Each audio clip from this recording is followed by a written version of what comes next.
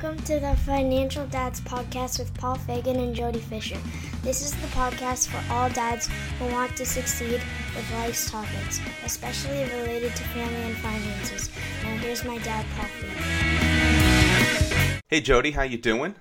Hello, Paul. How are you? Doing well. Fantastic.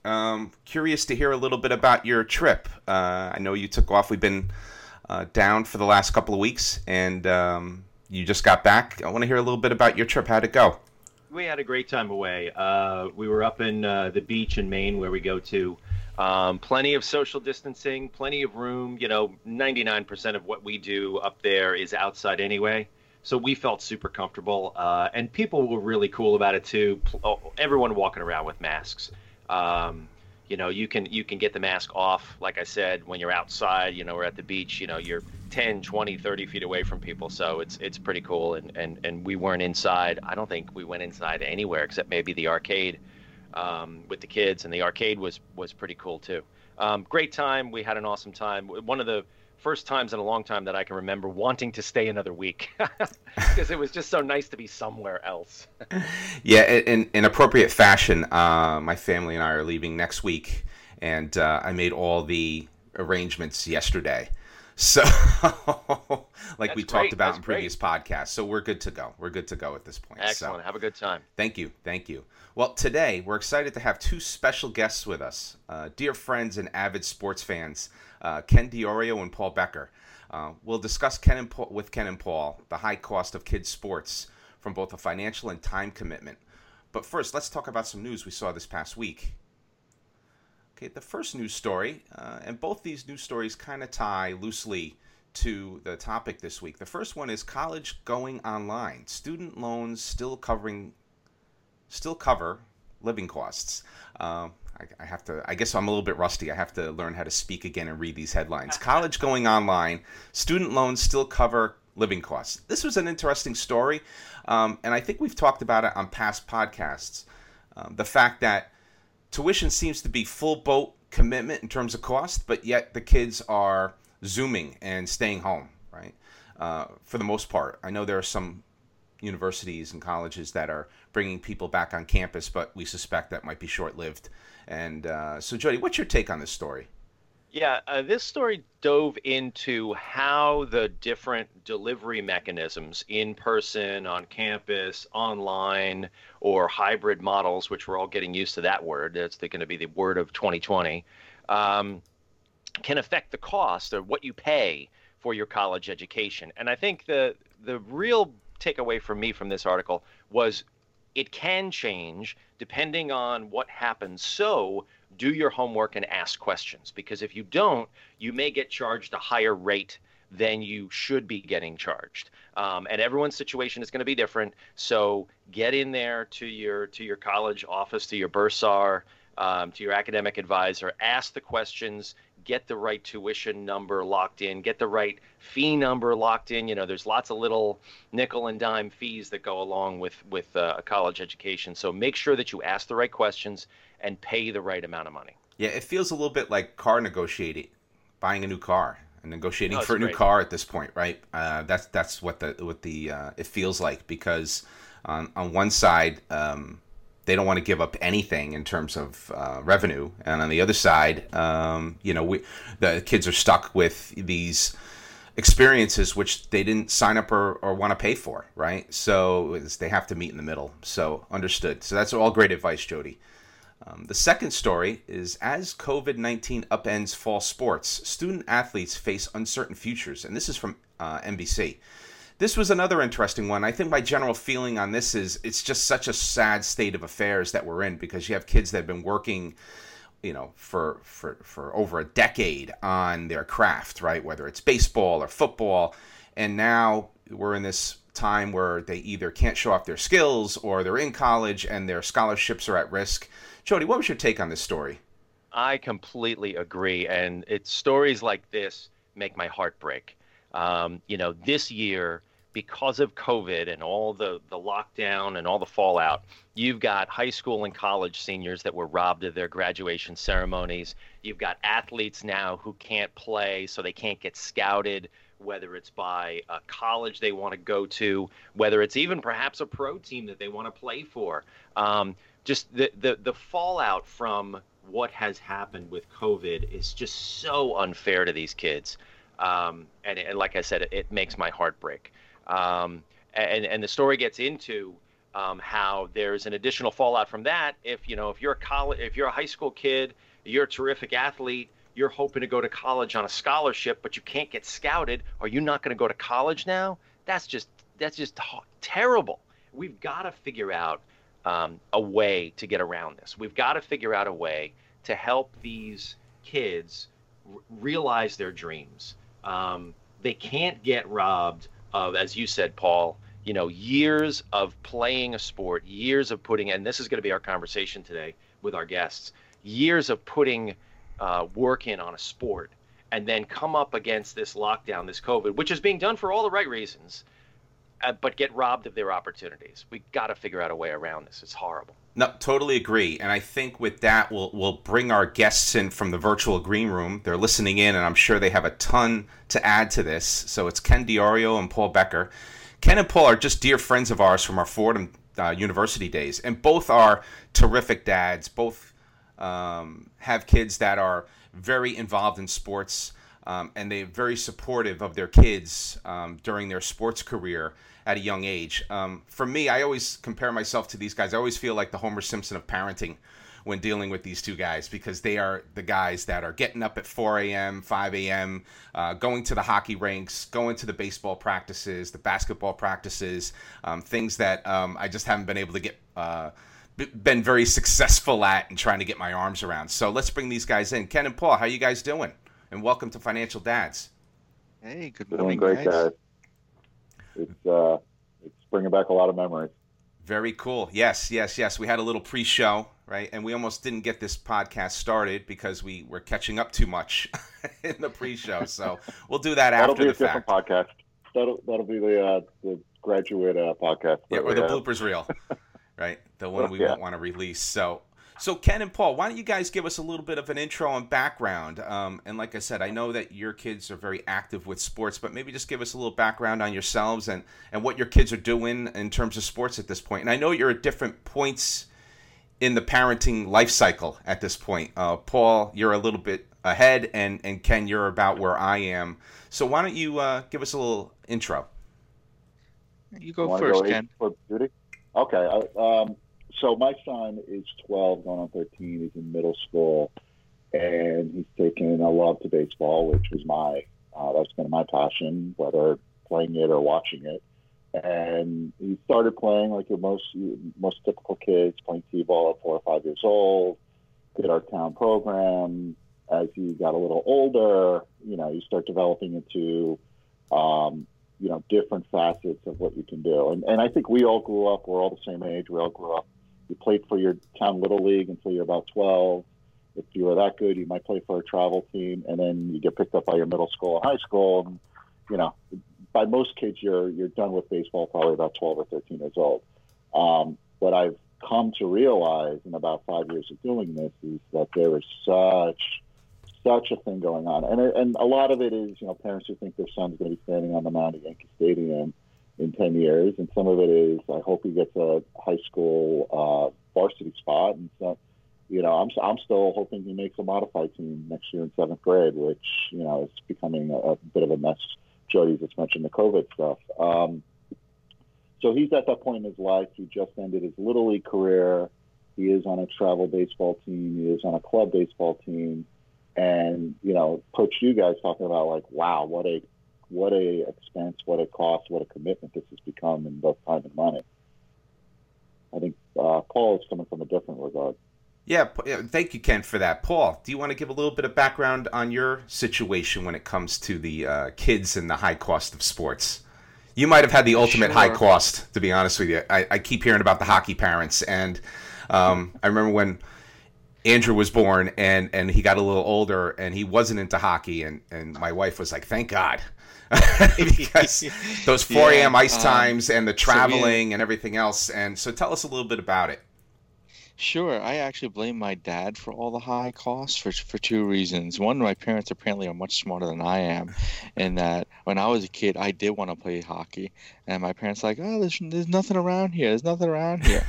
Baloney. My parents were a lot smarter. I think they figured out how expensive it was, where so dad gave us tickets to a game one day. The kids were, I don't know, 8 and 6 or so, and they just sat on the edge of their seats watching a hockey game saying, I want to learn how to skate.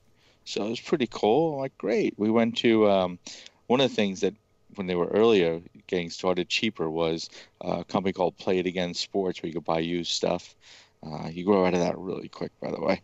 So we did that. I taught them how to skate. And then they wanted to play more and more. And so we signed them up for, house league sort of hockey, which wasn't so bad. That was manageable. 1, maybe 2 practices a week, and the cost wasn't so bad, and then games on Saturday or something. But then as they got better, then you just get sucked into this, I think Ken was sort of going there, this sort of vicious cycle of more. And Ken did say it. Everyone thinks their kids are going pro into the, in my case, the NHL or whatever.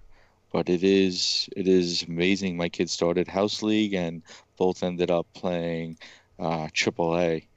My older son's team, I think last year he played AAA anyway, was ranked 35th in the country or so at around age 16. So they were pretty good.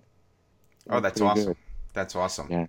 Yeah, I know from my perspective, and you guys I think already know this. So Andrew and I was lucky enough to get him involved in the sport that I like to play as well. So him and I played golf. My big regret is I didn't put as much time or commitment into it that I think I should have over the years. But and we still play, and he still does play, but COVID has impacted that. He was playing on the high school team. He played as a freshman and played as a sophomore. But now, no, I take that back. As a sophomore, he did not play. They canceled the season. I'm mixing up my years here. So, it's been impacted, right? So with golf, you kind of have the abbreviated season because you can't play in the winter.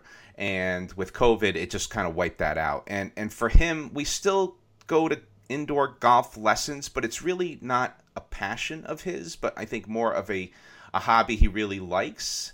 So, but he's not dying to play it every day. He doesn't wake up every day and say, Dad, take me to the range or anything like that. So it's all been cool. For me, my hope was that he could just play on a high school team and have that social interaction with other kids on the team and get the feel for playing a team sport. And that was my big focus for him, to try to get him to play more, right? To be involved with something that was team oriented. So, and that's really critical, Paul, I think, for these kids, for growing up and becoming a valuable member of society, is playing with others, working with others. And as Jody was saying before, it's not just taking some opportunities away, but it's taking that friendship bonding, that working together and learning how to do things together, which is just so important for their mental well-being and for being a valuable member of society. Nope. Paul, I gotta jump in on that. Absolutely. I mean, I coach my daughter's baseball team. She has got a Derek Jeter style arm from shortstop. She's amazing. She's 8 years old, and I couldn't bring myself. The baseball season, the little league season, was delayed this year for obvious reasons. They kicked in a sort of like a late summer, early fall league, which they were going to play. And I really wanted to. I just couldn't bring myself to do it because, how do you social distance 15 8-year-olds in a dugout? You just can't do it. We took a sit out, but I'm 100% backing you up on that. Just the bonds that kids build on a field are invaluable. Just to tip in on that, Jody, we just you guys all follow me on Facebook. Like, we just had a insane makeup of a lost spring season, and my son played on 2 simultaneous teams: his town team for the last year and his travel team, and we played 32 games in 44 days. But to your point, wow, Jody, of all sports, and we're going to be going into soccer, football season right now, but of all sports, I think baseball, and I've seen it firsthand, baseball is the one sport you could probably maintain social distancing pretty well. Most towns, and you'd go, I'm in Westchester, and you would go visit other towns, and you'd get a note from the opposing coach. Here's a form you need to fill out. Temperatures need to be taken at the field.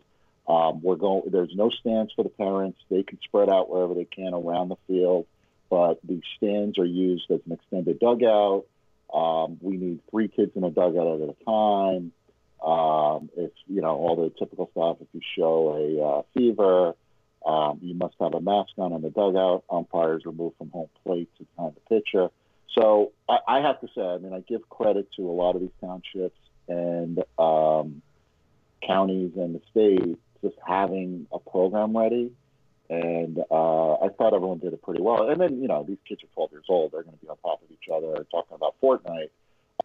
But you have 3 or 4 coaches in a dugout kind of shooing them away.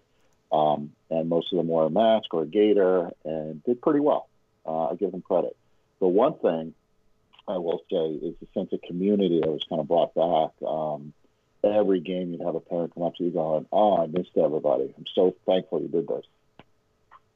That's very cool. Yeah, and I think that these are all among the topics that we'll talk about today, right? So we kind of prepared kind of a lightweight list because we do want to focus on not only the time aspect or the personal learning aspect for the kids and for the parents, but also kind of how it ties to the financial. Because I think to everyone's point, when we were kids, you got a glove and a bat and you went to the field. Or you got a hockey stick and went on the ice. But, I think that, with everything has evolved, right? And you guys could tell me more than I could give you. I could tell you personally, I went through all the golf clubs. So I went from the very, very junior set to the adult set. And I remember when Andrew was big enough for his adult set, I was like, thank God. I'm just going to make the investment one more time. And his next set he could buy on his own. But, I think we're on his 4th set. He was able to skip 1 set and go right to the adult set. But that's not even scratching the surface when it comes to some of these other costs that are involved. So why don't we kind of go through the list a little bit, and maybe we'll start with tournament play. Because I know with travel teams and all these things, I'm unfamiliar with that, but you guys could give us a little bit of insight to that in terms of travel, especially you, Paul, in terms of, overnight trips to Lake Placid or Pennsylvania or Massachusetts. So what was that like? And maybe, Paul, we'll start with you. Sure. So in the hockey world, your tuition, right? So you pay a tuition to play, like I'm sure baseball and other sports do. It just seems to be a lot more money because you're renting ice and all that sort of stuff. So generally, most of the tournaments are included in your tuition, but then sometimes, hey, we want to do another one. Then everyone's shipping in extra money for that. But the hotel stays, wow. So first, if you're going to go down this path, once all this COVID stuff subsides, try and make sure you work with the team coordinators. Or what hotels do we generally stay at? Make sure you get your points set up for Marriott or Hilton or whatever, because it makes a difference, right? It helps. At least you get a free bottle of water when you walk in the room, But so we were always somewhere. So our home games for my one son were not home games, our team league games. We'd have games in Pennsylvania, Philadelphia area, Washington, D.C. area, up to Connecticut. And those were just regular day games. Sometimes they were day trips. Sometimes we'd include them as a home at home. So do both of them in Washington, D.C. and then come back. So that's just one night hotel. But when we were getting ready for this podcast, I was thinking about it just the other night. Wow. There were times where my wife was in Rhode Island and I'm in D.C. I'm like, God forbid something happened to one of them. We are so far apart right now. And just, again, back to that time. But the expense just adds up. It's staggering, how much hotels are. And then it's not just the hotels. It's the food, the eating out. It's all the eating out. Damn, you gain weight, right? Because you're not eating healthy. So that has other impacts on everything else. But it was expensive. Again, we also did tournaments in Chicago. So now I got to hop on a plane, fly to Chicago for a weekend depends on how well they do. That's the other challenge. Mm-hmm. If the tournament, well, they guarantee you a minimum of 3, sometimes 4 games for a tournament weekend. But if you do well, you get to play more. And sometimes that playing more means an extra night in a hotel. So parents sometimes we're looking at the stats. Wait, how does this tournament work? With how many points do you get per win? Or is it because all these tournaments have different rules on how you advance to the next stage? And sometimes, all right, we're not doing well. Great. If we lose this game, great. We can cancel with the hotel. That's the other key thing, right? When is the last cancellation time for the hotel room? This way you could just get out of Dodge and get back. But again, like down 2 goals, they're calling. That's so funny. Right? But we're in Chicago. I'm like, all right, so I got Chicago. Now I got to rent a car. And, oh, by the way, it's not just your luggage, right? I try and do everything in an overnight bag, but now you have this massive hockey bag and the sticks. And some airlines like, that's 2 different bags. I'm like, no, it's not. And we'll get into the equipment cost, but I was paranoid to put some of their equipment actually with the baggage.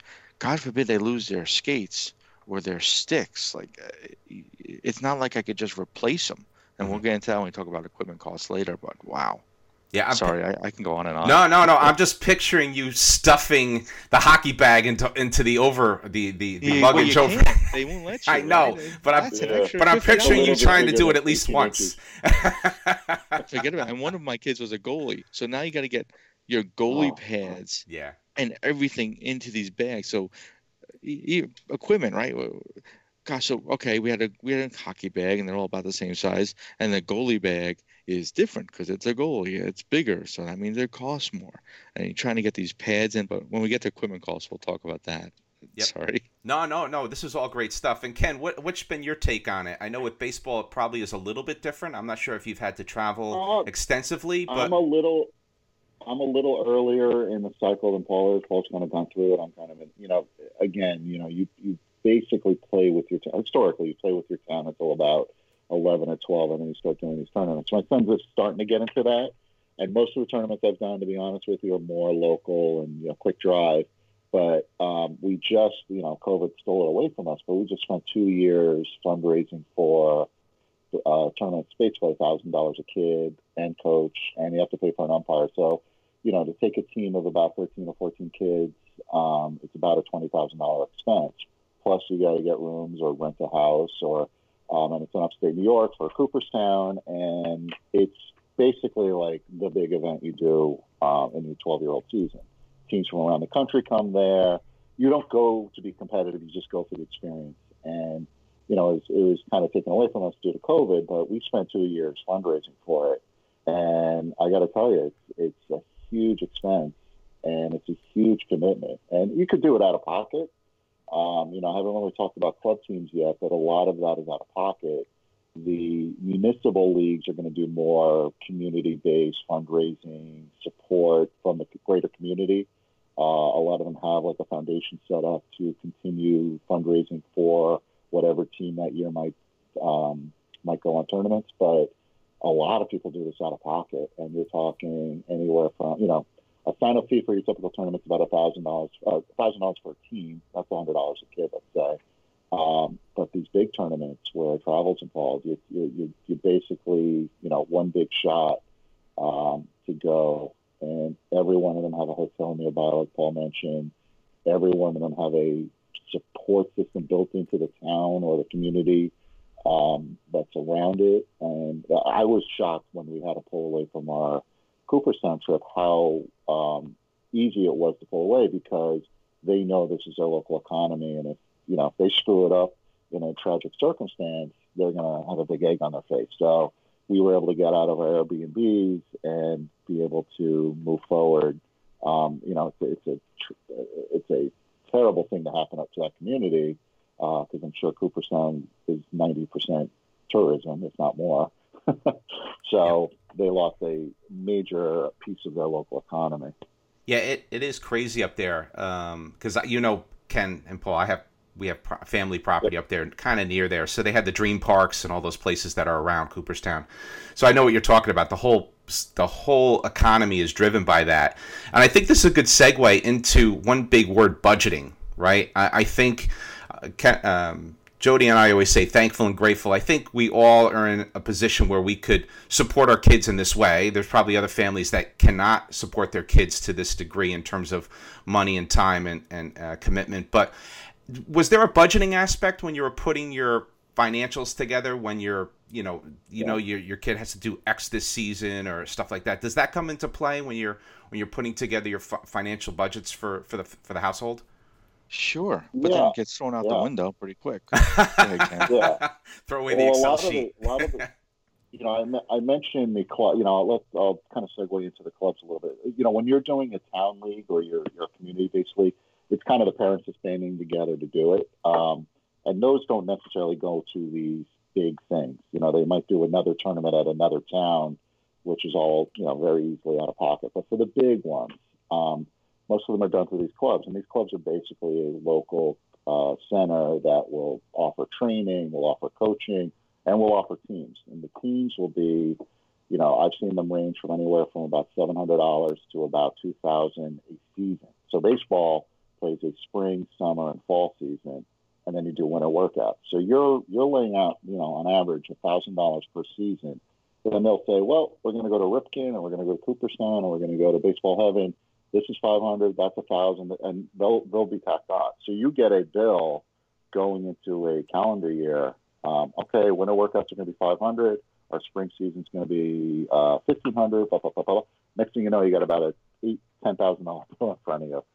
Most of them will say spread it out. As long as you're paid by the beginning of that season for that season, you'll be okay. But with COVID, I have so many friends right now sitting with balances at their facilities, and those places aren't giving up that money very quickly because they're like, they're stringing along saying, well, we'll do this in the fall or we'll do this next spring. And I have friends who have, multiple $1,000s being hung up right now that they're frustrated about. And again, these guys are running a business, and virtually these facilities have been closed. They've been allowed to have the teams, but the training facilities are closed.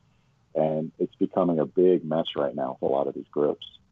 Yeah, I could believe it. And Paul, you were talking a little bit, you were going to jump in on the budgeting because, to your point, you spent a lot of money over time on this. So what was your kind of tips and tricks, and what was your experience when it came to budgeting for all these activities for both boys? Yeah, so it was, honestly, it was a financial burden, right? We're fortunate, we're lucky, like you guys said, but it was expensive. You're talking, $3,500, $5,000, just the tuition fee. And then the teams always have, we always kick in an extra $150 or whatever per kid just for miscellaneous expenses, the team dinners, the presents for the coaches for Christmas. And so you as you get into it, you kind of understand where your costs are going to be. But again, the Play It Again sports was really kind of cool when the kids were younger because I was able to save some money and get them used equipment where I could in the beginning, like skates. Skates are expensive. But it got to the point where I was able to budget because I knew how much the stuff was. When they were done, I was probably paying about $900 a pair for skates. Wow, they've gone to that cost, huh? $900 for skates. I remember when I bought my skates, I thought they were expensive when I was a young kid. They were $200, right? I bought CCM Ultra Tax at the time. I remember because I spent that much money on them, and I still have them. But I can't believe if you had told me back then at one point skates are going to be $900, I would have laughed. But here we are. Yeah, but here we are. But that's only one season. Sometimes if that. Don't forget the kids growing, Paul. Yeah, and they're like work boots, right? They're getting destroyed on the ice. I guess if you're overplaying in them, they start to break down, and you have to buy a new pair, right? Is that the key? Exactly. And that's what happened. Kids on the ice 6 days a week or more. Guys, sorry, Ken. I bought my son one of these crazy $300 bats last year, and I thought he can get a couple seasons out of it. So he played the fall season. And just from, you said like a work boot, Paul, at the end of the season, I noticed he's got a crack on the cap. And I went, oh, God, this is a big waste of time. I think he played like 6 games for the fall. So I contacted the company that sold it. They sent a brand new bat for 2020. And it was great. Oh, wow, warranties work. And now here we are. He didn't have a spring season. he just finished his summer season. I'm thinking, God, I think he needs another bat again. And that's 2 or 3 times a year, and they grow. Cleats are too small within a year, 6 months. You have to get different size, different kinds of shoes, turf shoes, cleats, spikes. The one thing I think for baseball, gloves. I'm not investing in a new glove every year, which I thought I'd have to. I think that's one that hasn't killed me yet. But I've already 2 or 3 bats in after 4 years. A cleat every season, turf shoe. It adds up. And hockey, I think, is triple all that. Yeah, I mean, my little guy, I just did the math on the side while you were talking there, Ken. My little guy, I call him my little guy. You guys know my kids. They're 6'2", right? So, Yes. so he was a goalie, and when I sent him out in the ice, the last few years, he was just wearing on him physically about $3,600 in equipment. And a lot of that you're changing over pretty frequently. It's an interesting story, Ken, you said about the bat and it got a crack in it. My little guy, Kevin, he took a puck to the helmet one time. They always do, right? And he's saying, my helmet started ringing a little bit more. I'm like, oh, okay. I started looking at it. I couldn't see anything wrong with it. I contacted the company, like, well, whatever. And then I'm a volunteer fireman, so I took actually a thermal imaging camera, and I looked at the helmet with a thermal imaging camera, and with that, this is crazy, I was able to see a hairline crack going from the front by the jaw area all the way back up to the ear, and you physically couldn't see it, and maybe it was a manufacturing defect or something, I don't know, but I had this hairline crack going, so I reached out to the manufacturer like, well, we recommend that you replace it. There's nothing we can do. I'm like, I'm not asking you to replace it because I know they're not going to. Just do you have any guidance on this? Like, we recommend you. Oh, forget it. So next thing you know, I'm trying to find the kid another helmet. He must have had an odd size head because he so much trouble finding him helmets. But the helmet was when we stopped playing was around 900 or so. That was just for the helmet. Wow. As well. Wow. Yeah. Yeah. Go ahead. What am I gonna do? Go to Coupon Day for a helmet for the kid's head, right? You gotta, and these pucks are. When these kids get older, let me tell you, some of these kids can shoot. You don't want to stand in front of them. No, that Sorry, makes go ahead, no, that makes sense. I mean, we've talked about kind of these hidden costs and the equipment costs and the cost to play. I think one of the topics we haven't hit upon was like around private coaching and private lessons and stuff like that. Goodness. Have you guys made any investments with your kids on those? I know for my kid, we go twice a month up to Connecticut and for kind of a half-hour lesson with a pro for his golf. And it's like I said, at this point, it's more to get us out of the house and to have a little lunch and have some time with him, which I enjoy. Now he's 16; he'll actually drive up part of the way, that kind of thing. But we do it more for leisure and kind of connecting, right? Just the two of us, so we kind of spend a few hours even for that half-hour lesson. But have you guys experienced anything in terms of private coaching? And maybe, Ken, I'll start with you and then we'll go to Paul. What have you guys experienced in that space? Well, I liken it a little bit to Scientology because, it's one of those things when you cross each ring, you kind of, okay, your son, he's a pitcher. He's got to work out with this guy. And this guy is $75 an hour, but he's only available these times. And, well, if he wants to hit, he's got to deal with this guy, and he's $75 an hour. We have a camp. He wants to catch. We have a clinic, and that's going to cost $1,400.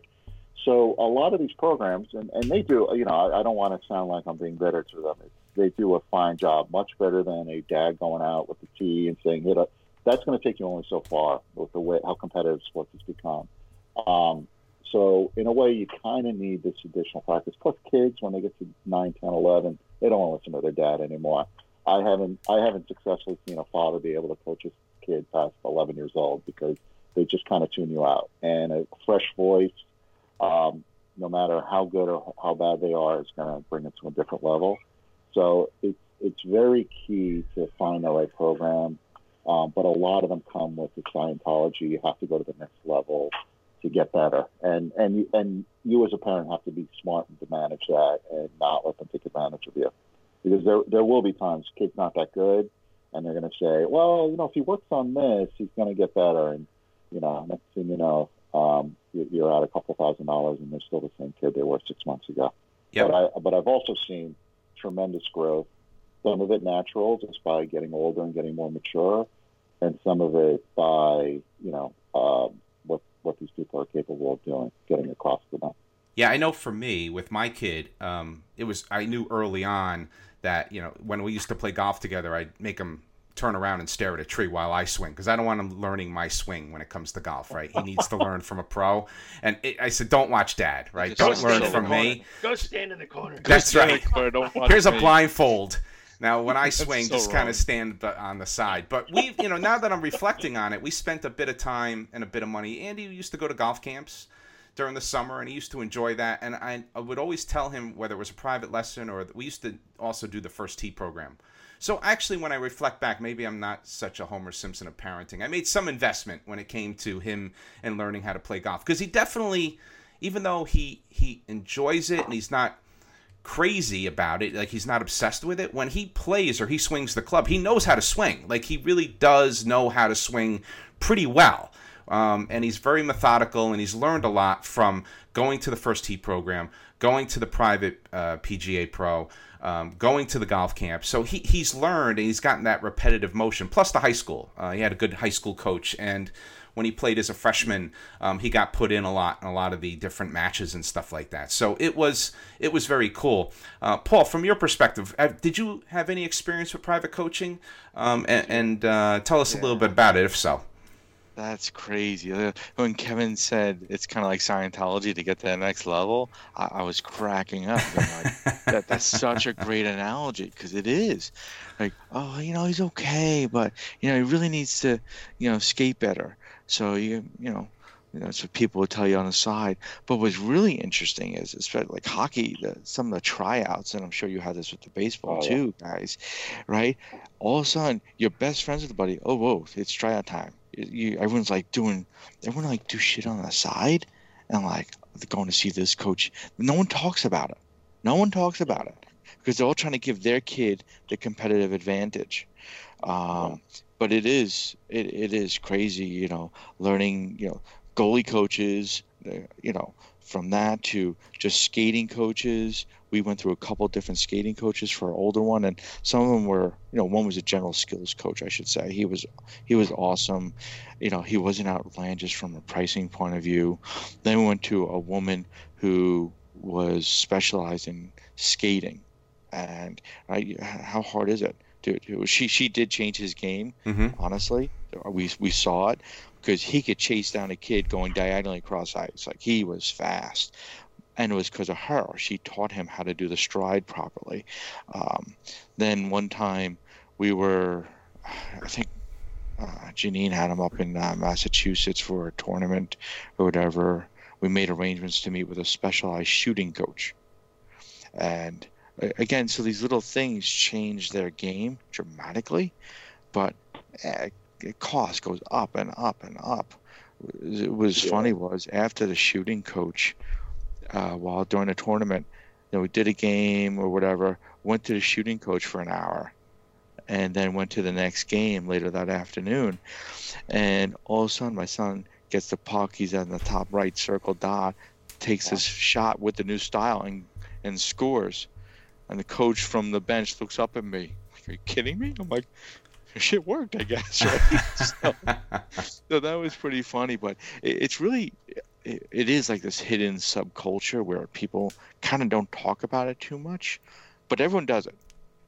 Everyone does it. I mean, I kind of alluded to it, and one thing I will say is there's a lot of they'll tell you what you want to hear.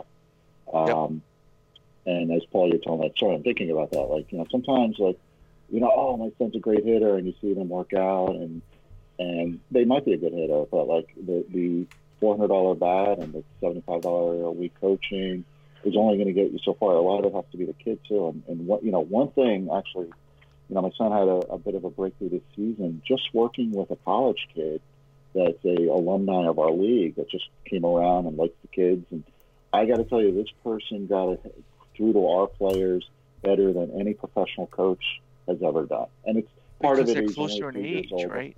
Yeah. He knows how to speak to them. He's been through it. Yes. He's also a great kid. I mean, there's a lot to do with that. But like all the investment we've been doing 3-4 years at a professional program with professional coaches, ex-professional players, a college kid that's a year removed from our high school probably got through to my son more than anybody. So that's my advice to a parent out there that wants to do the right thing is don't just throw money to throw money. Find like the right person that's going to help you, and shop around. Don't just go to your local community center because you think they're going to do better. There are so many of these programs now, and some of them are just out to take your money. They really are. Yep. One thing I did, and since it's Financial Dads, I'll share with you. One of the goalie coaches we worked with for a while, I would actually barter with him. Right. So no, I did. I would do his website and help him set up some of the IT stuff because that's what I do. And then he would let my son come on for his training camps and stuff like that. So Financial Dad, there you go. That's something I did. I would barter with where I could. Yeah, I love that advice. Go ahead, Ken. I was going to say, some of these guys, they can tell you how to turn on a 2-0 fastball, but they cannot run a business. And they're feeling it right now because of COVID. Mm-hmm. But, Paul, you say that story, I alluded to some friends who were just frustrated with some of these programs holding onto the money. It's because they want to run a baseball business. They don't want to run basically a daycare center. And I think if they were smarter businessmen on their side, they would handle their business a lot better and not just take money. And like I said, some of them, they'll just add programs because there's 8 kids and it's for 7 kids, and they'll add a whole new program just to get more money and not necessarily do what's right for the kids. Because, some of these you need small groups. You can't have 20 kids on a team. Nobody's getting playing time. Everyone's frustrated. You're not communicating. So just adding teams and adding players to a program is not the answer. Yeah, that makes sense, and it's funny you mentioned about the rapport because Andrew's. We go to a guy named Angelo, who's a PGA pro, and when I listen in the other room while he has his lessons, they talk about movies and they talk about golf and they talk about life, right? Which is very cool, and that's part of the reason why I like it. He has a good rapport with that person, so that is key and important. I also wanted to call out when you talked about kind of where they're just taking your money, Ken. I'm reminded of that scene in Happy Gilmore. I don't know if we've all seen it, where that girl, he's like, very good. Yes, eye on the ball. She's doing, he's like reading the magazine, and she's clearly awful, right? But that's the extreme example where they might just take your money. And one other thing that came into mind while you guys were talking was, that this doesn't only apply to sports, right? We all have a mutual friend of ours, and Jody and I refer to him as our financial superhero.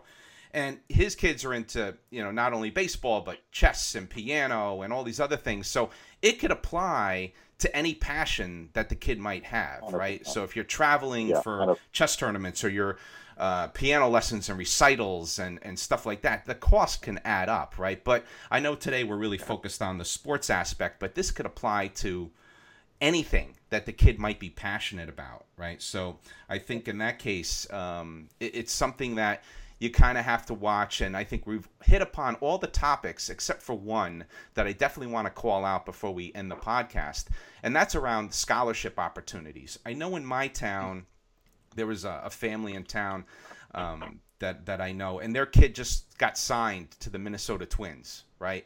And, that kid, I heard about his sign-on bonus and all these different things. So in the end, I guess at some point for some families, all this investment, it all kind of, I don't want to say panned out because that's not the point. We're all here to make sure our kids are happy and they're having fun and they're getting that social interaction. And I know that's priority one for every one of us that are on this call right now, because I know you guys.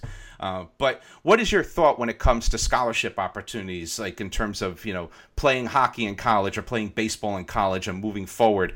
And I know, Paul, we talked about this in the past, so maybe I'll start with you this time. Can you tell us a little bit about that? And Ken, maybe you'll tell us what your vision might be and what your thoughts are around scholarships.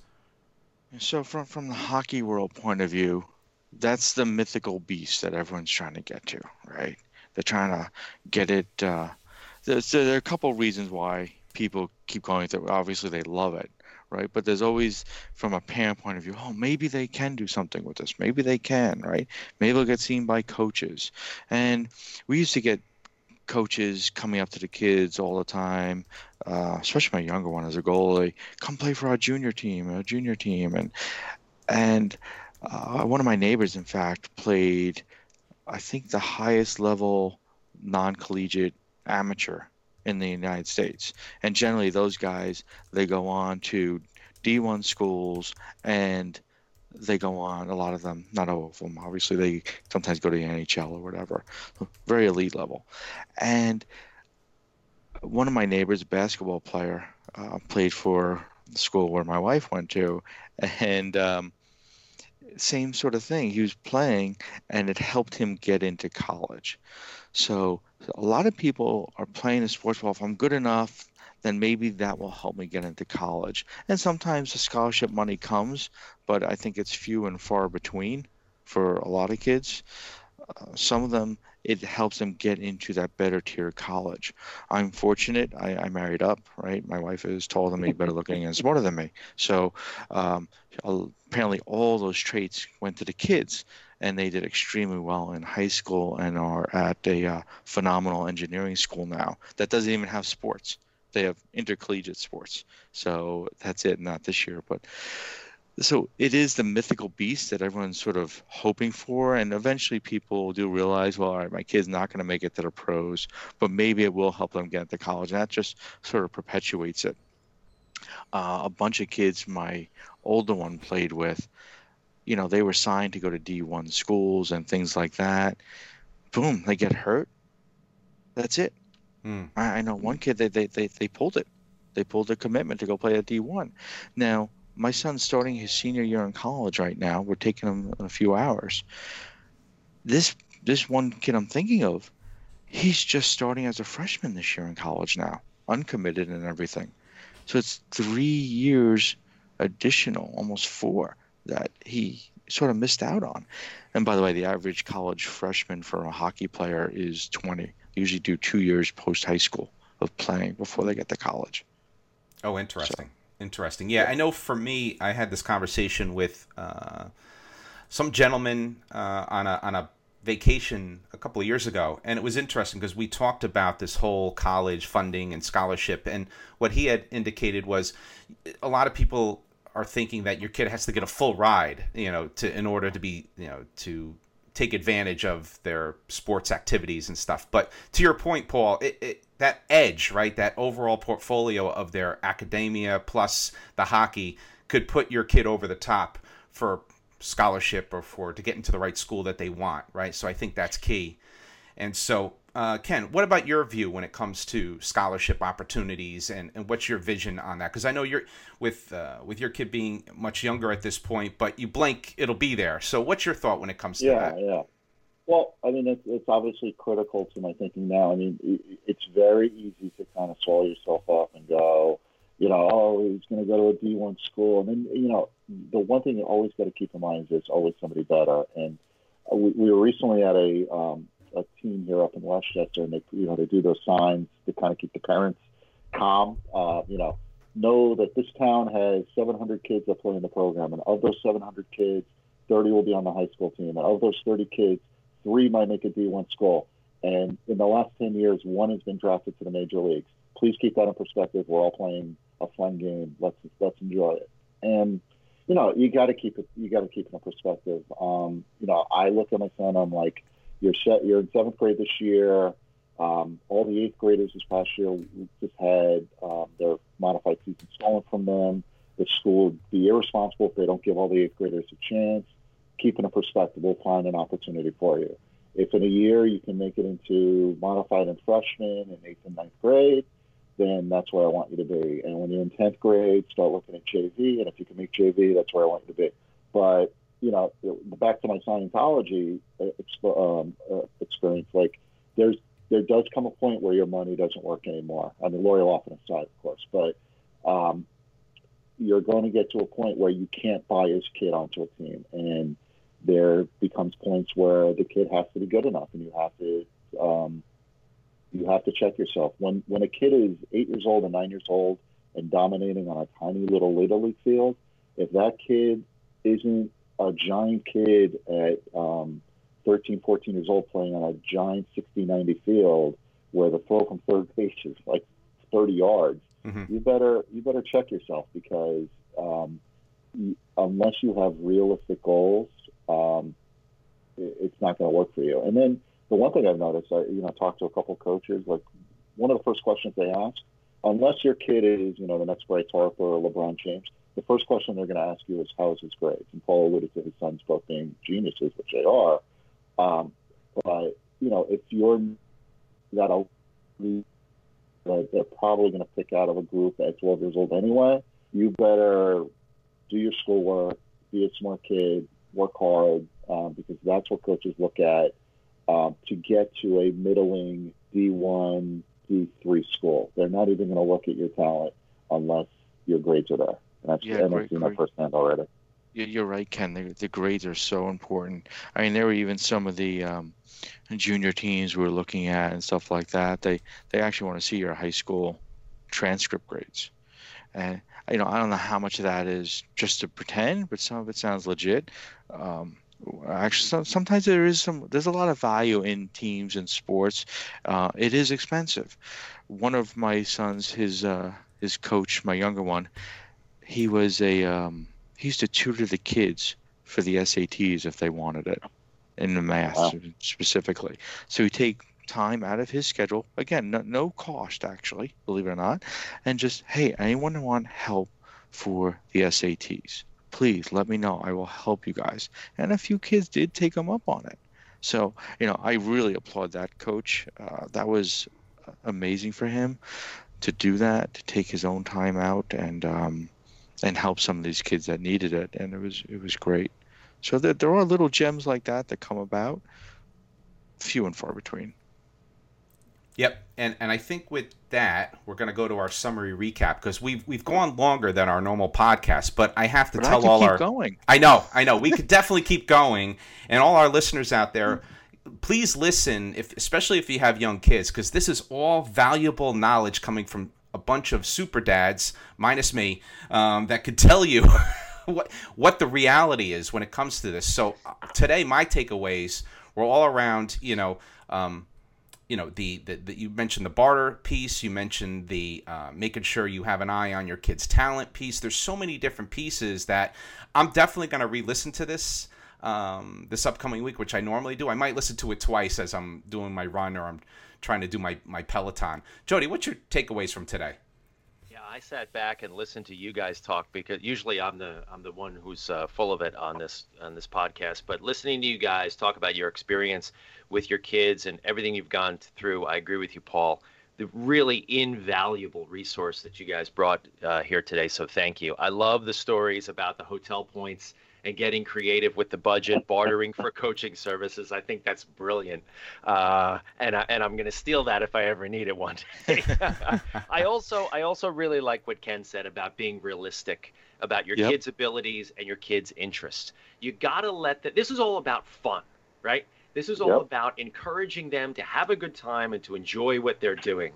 And if you want them to excel, if you want them to be great, whatever your definition of great is, they have to have fun. They have to be having a good time. Because if they're just out there kids aren't going to go out there to just work, right? They're not going to do that. They want to work so they can have a good time, so they can hit the home run or score the goal. And I love Paul's story about, taking the classes and scoring the goal from where he might not have normally scored a goal from. I think that's all great stuff, but it all comes back to having fun. They're kids. Let them have a good time.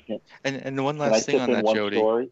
All right, Ken, go ahead. I got one more. No, it was just a tip in on what Jody just said. We had a playoff game the other night, and the same coach I was mentioning, the college kid that we hired, he gave a little speech before the game. He's like, look, you are all going to remember this game, this season. Your 12-year-old season is a magical season for most kids, if not all kids.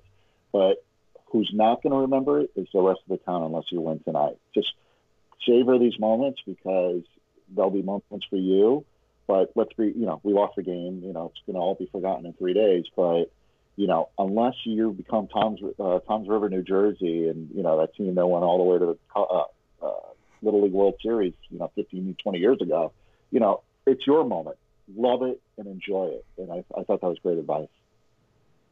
That is great. The other thing I would do every year before tryouts started. Hockey's crazy. The season starts in September, but now it really starts mid-August. But tryouts are right around Easter.